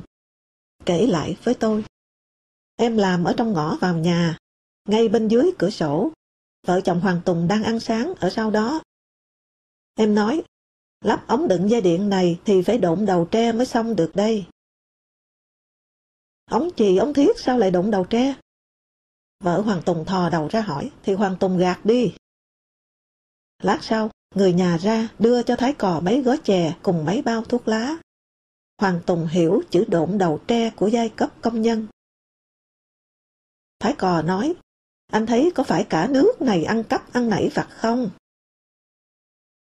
Tôi bảo Thái Cò, khốn nạn, đất nước toàn dân cò, mà lại lữ cò bợ, thì ước mơ và bản lĩnh cũng chỉ là để mò tép riêu thế thôi. Thái Cò là anh thợ cùng tổ đúc chữ với tôi, dạo tôi lao động cải tạo ở nhà in. Mẹ Thái chết, tôi đến phúng, thì Thái nhấp nháy phường Bát Âm nổi kèn trống lên. Sau Thái bảo tôi, có mấy lão trưởng ban bên tòa soạn đã ở đó, nhưng em chỉ cho nổ xã luận chào anh. Lập trường giai cấp công nhân xịn chúng em thế, chứ đâu như lập trường bọn công nhân dởm. Trong thời gian thai nghén đổi mới, Hoàng Ước có lần nói với Trường Chinh, tôi giúp việc anh, chắc anh không muốn tôi nịnh. Vậy xin anh cho tôi được nói thế này. Dân đang mong mau chấm hết chế độ 3 đồng chinh để dân được thở. Buồn là lại dính cả anh ở đấy. Mà cũng lại chỉ anh gỡ được. Chỉ thấy thắng lợi, anh vẫn không thấy đất nước bế tắc. Đấy, nông nghiệp bí bét, được 14 triệu tấn đã là phúc, mà anh vẫn cứ bắt phải 21 triệu. Ông ấy nói sao? Tôi hỏi. Hoàng Ước bảo, im lặng. Chắc buồn, vì có tên mình trong cái chế độ mà dân mong cho mau sạch. Lần này, Ước im lặng. Mong muốn của Trường Chinh cũng chả làm gì lại được. Lương cho sống có 10 ngày đã thành hồn cốt lắc lay của cái chế độ chuyên lấy tinh thần, tư tưởng làm thống soái, và người kém khoa kinh tế ra chỉ đạo. Hết thập niên đầu thế kỷ 21, người ta nói vác lên là đồng lương sống được 20 ngày. Đảng phóng tay cho thị trường tàn nhẫn dìm dân tay không, và phận cò lữ vẫn cứ phải mò tép. Tin đồn lạc quan ngày một nhiều, nào Giáp chắc chắn thủ tướng, Sáu Thọ chắc chắn về, còn nói đến cả làm sao thu hồi tiền các ông ấy gửi ở các ngân hàng nước ngoài. Những ngày trở dạ của Đại hội 6, 15 đến 18 tháng 12 1986, phải nhận là nức lòng. Và tất nhiên làm cho không ít người hoảng nữa. Ai chứ chắc Lê Đức Thọ không thể ngồi im. Các ông theo Mao đã để lại bao nhiêu tội ác. Chỉ nói một việc, đàn áp nội bộ đến mức đụng đến cả lãnh tụ tối cao, võ đại tướng, vân vân. Chuyến này, Giáp mà được Trường Chinh bố trí cho tái xuất giang hồ thì có chuyện. Mà cờ đầu Lê Duẩn chết rồi, Thọ phải tìm cách gỡ. Tôi cho rằng Sáu Thọ chả thể xoay ngược tình thế. Hôm cuối cùng trù bị, mai ra đại hội cờ đèn kèn trống. Một người cậu họ của Kiến Giang, đại tá công an tại chức, đưa cho anh danh sách trung ương mới bầu. Sau tên từng người có ghi cả số phiếu. Hơn 100 ủy viên đều người tử tế, chí ít cũng không tai tiếng nhiều. Giáp sẽ là thủ tướng. Phiếu bầu cho Giáp cao hơn cho Trường Chinh. Sáu Thọ vào hàng gần bét. Một anh bạn đến chơi được Kiến Giang cho đọc. Bật nghẹn ngào ôm lấy Kiến Giang. Đất nước thế này bắt đầu sống được rồi đây. Tôi rạo rực, quên khuấy câu đúc kết. Tôi tiêu tiền thật, và người ta tiền giả. Tôi chỉ thấy câu tuyên chiến của Trường Chinh, phải cứu lấy giai cấp công nhân, là một kêu gọi giành lại chính nghĩa. Đại hội ra công khai, tôi xem TV cả ngày tại nhà Minh Việt. Tôi cảm động theo dõi báo cáo chính trị Trường Chinh đọc. Đánh giá khá trung thực, đảng mất lòng tin của dân. Nhiều thói xấu được phanh phui như duy ý chí, lời nói không đi đôi với việc làm. Mở ngoặc, tu từ che cho chữ dối trá. Đóng ngoặc, vạch rõ nguyên nhân của mọi nguyên nhân thất bại là công tác tổ chức.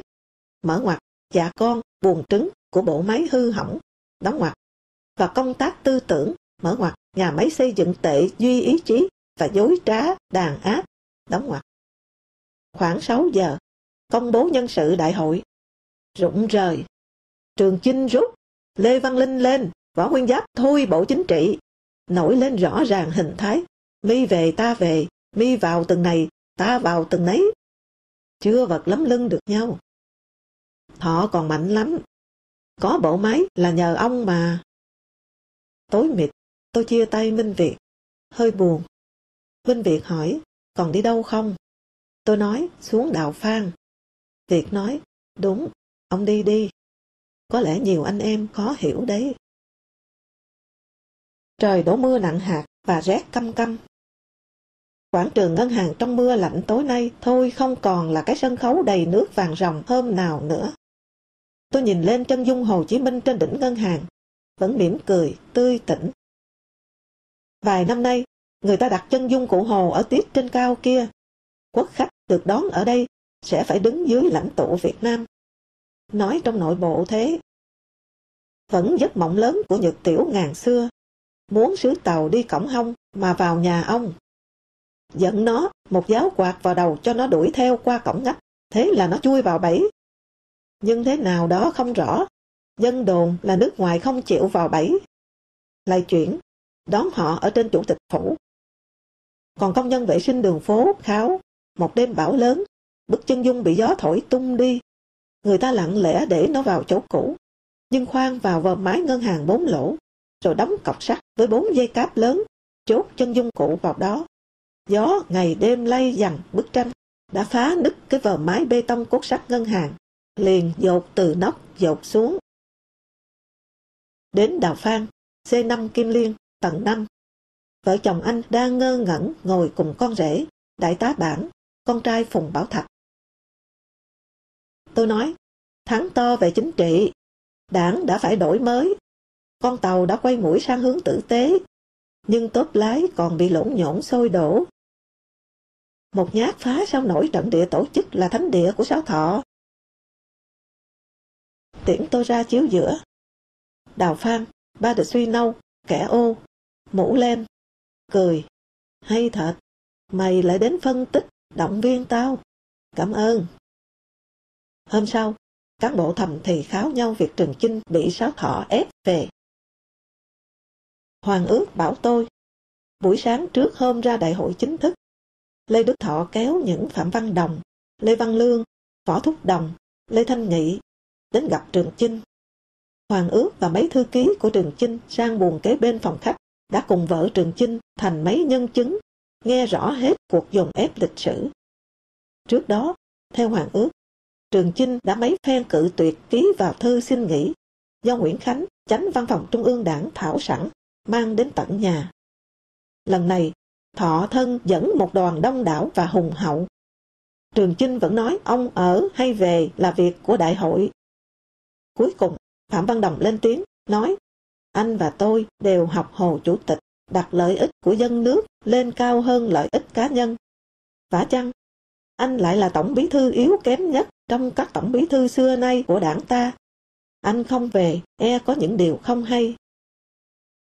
Trường Chinh ký, mãnh hổ nan địch quần hồ. Đồng quá giỏi. Đồng đã thuyết phục người tổng bí thư làm tổng khởi nghĩa và kháng chiến chống Pháp, Từ Quang, bằng cách hạ giá ông xuống. Kém Trần Phú với Xô Viết Nghệ Tĩnh, kém Nguyễn Văn Cừ với Nam Kỳ khởi nghĩa, và dĩ nhiên kém Lê Duẩn. Tóm lại, bé tỷ. Trường Chinh nhìn thấy rõ ai ở đằng sau Đồng. Lưng Đồng dễ đẩy. Vậy thì thôi về. Ở lại ông cũng chẳng xoay sở nổi, mà có khi còn mang vạ. Tiếc là Trường Chinh không có hồi ký nào, giả như tôi không nổi cơn thất tình với ông. Lê Phú Khải, nguyên phóng viên Đài Phát Thanh, bộ phận Pháp ngữ, La Voix du Việt Nam, kể rằng Tuyết, em họ anh, con gái tướng qua coi nhà pha, cuối những năm 80 làm phó ban tài chính trung ương, đã ngậm ngùi bảo Khải rằng bà Trường Chinh có hôm tìm Tuyết, đưa một hộp các đồ nữ trang, nói, em bán giúp chị, để chị mua vài con lợn chị nuôi, kẻo túng quá. Em nhờ, thì người ta xem, toàn là bằng tay, đồ trang sức nước ngoài tặng. Nhận hộp về, bà Trường Chinh buộc ra một câu, mà em nghe não ruột não gan. Thế chị làm sao bây giờ? Có lẽ nhiều người đã rút ra ở đây bài học, là phải ra sức tìm cách củng cố đời con. Hoàng ước Sau có một hồi ký, nói lại ngày anh mới về giúp việc Trường Chinh. Có đoạn viết, Trường Chinh hỏi tuổi Ước. Dạ, tôi 37, nhưng còn dại lắm ạ. Ước nói. Trường Chinh nói luôn, tôi 50 vẫn dại. Ước hiểu là Trường Chinh muốn nói đã một mình giơ đầu chịu bán, nhận lấy trách nhiệm sai lầm cải cách ruộng đất, rồi thôi tổng bí thư. Đầu năm 2007, viết sách ca ngợi Trường Chinh, giáo sư Trần Nhâm bắt đầu công khai chê Đệ Tam quốc tế, nặng giai cấp chống giai cấp, nên lơ là Nguyễn Ái Quốc. Chỉ thế thôi, vì ông còn giữ uy tín cho Đệ Tam, mở ngoặt. Dù đã giải tán và phe đã tan, nhưng vốn là lãnh tụ tối cao của phong trào cộng sản và công nhân toàn thế giới. Đóng ngoặt. À, lơ là sao? Là không tin, không dùng, cho xếp xó chứ. Thế mà cứ chịu ngoan một bề, cả đến đời con cháu.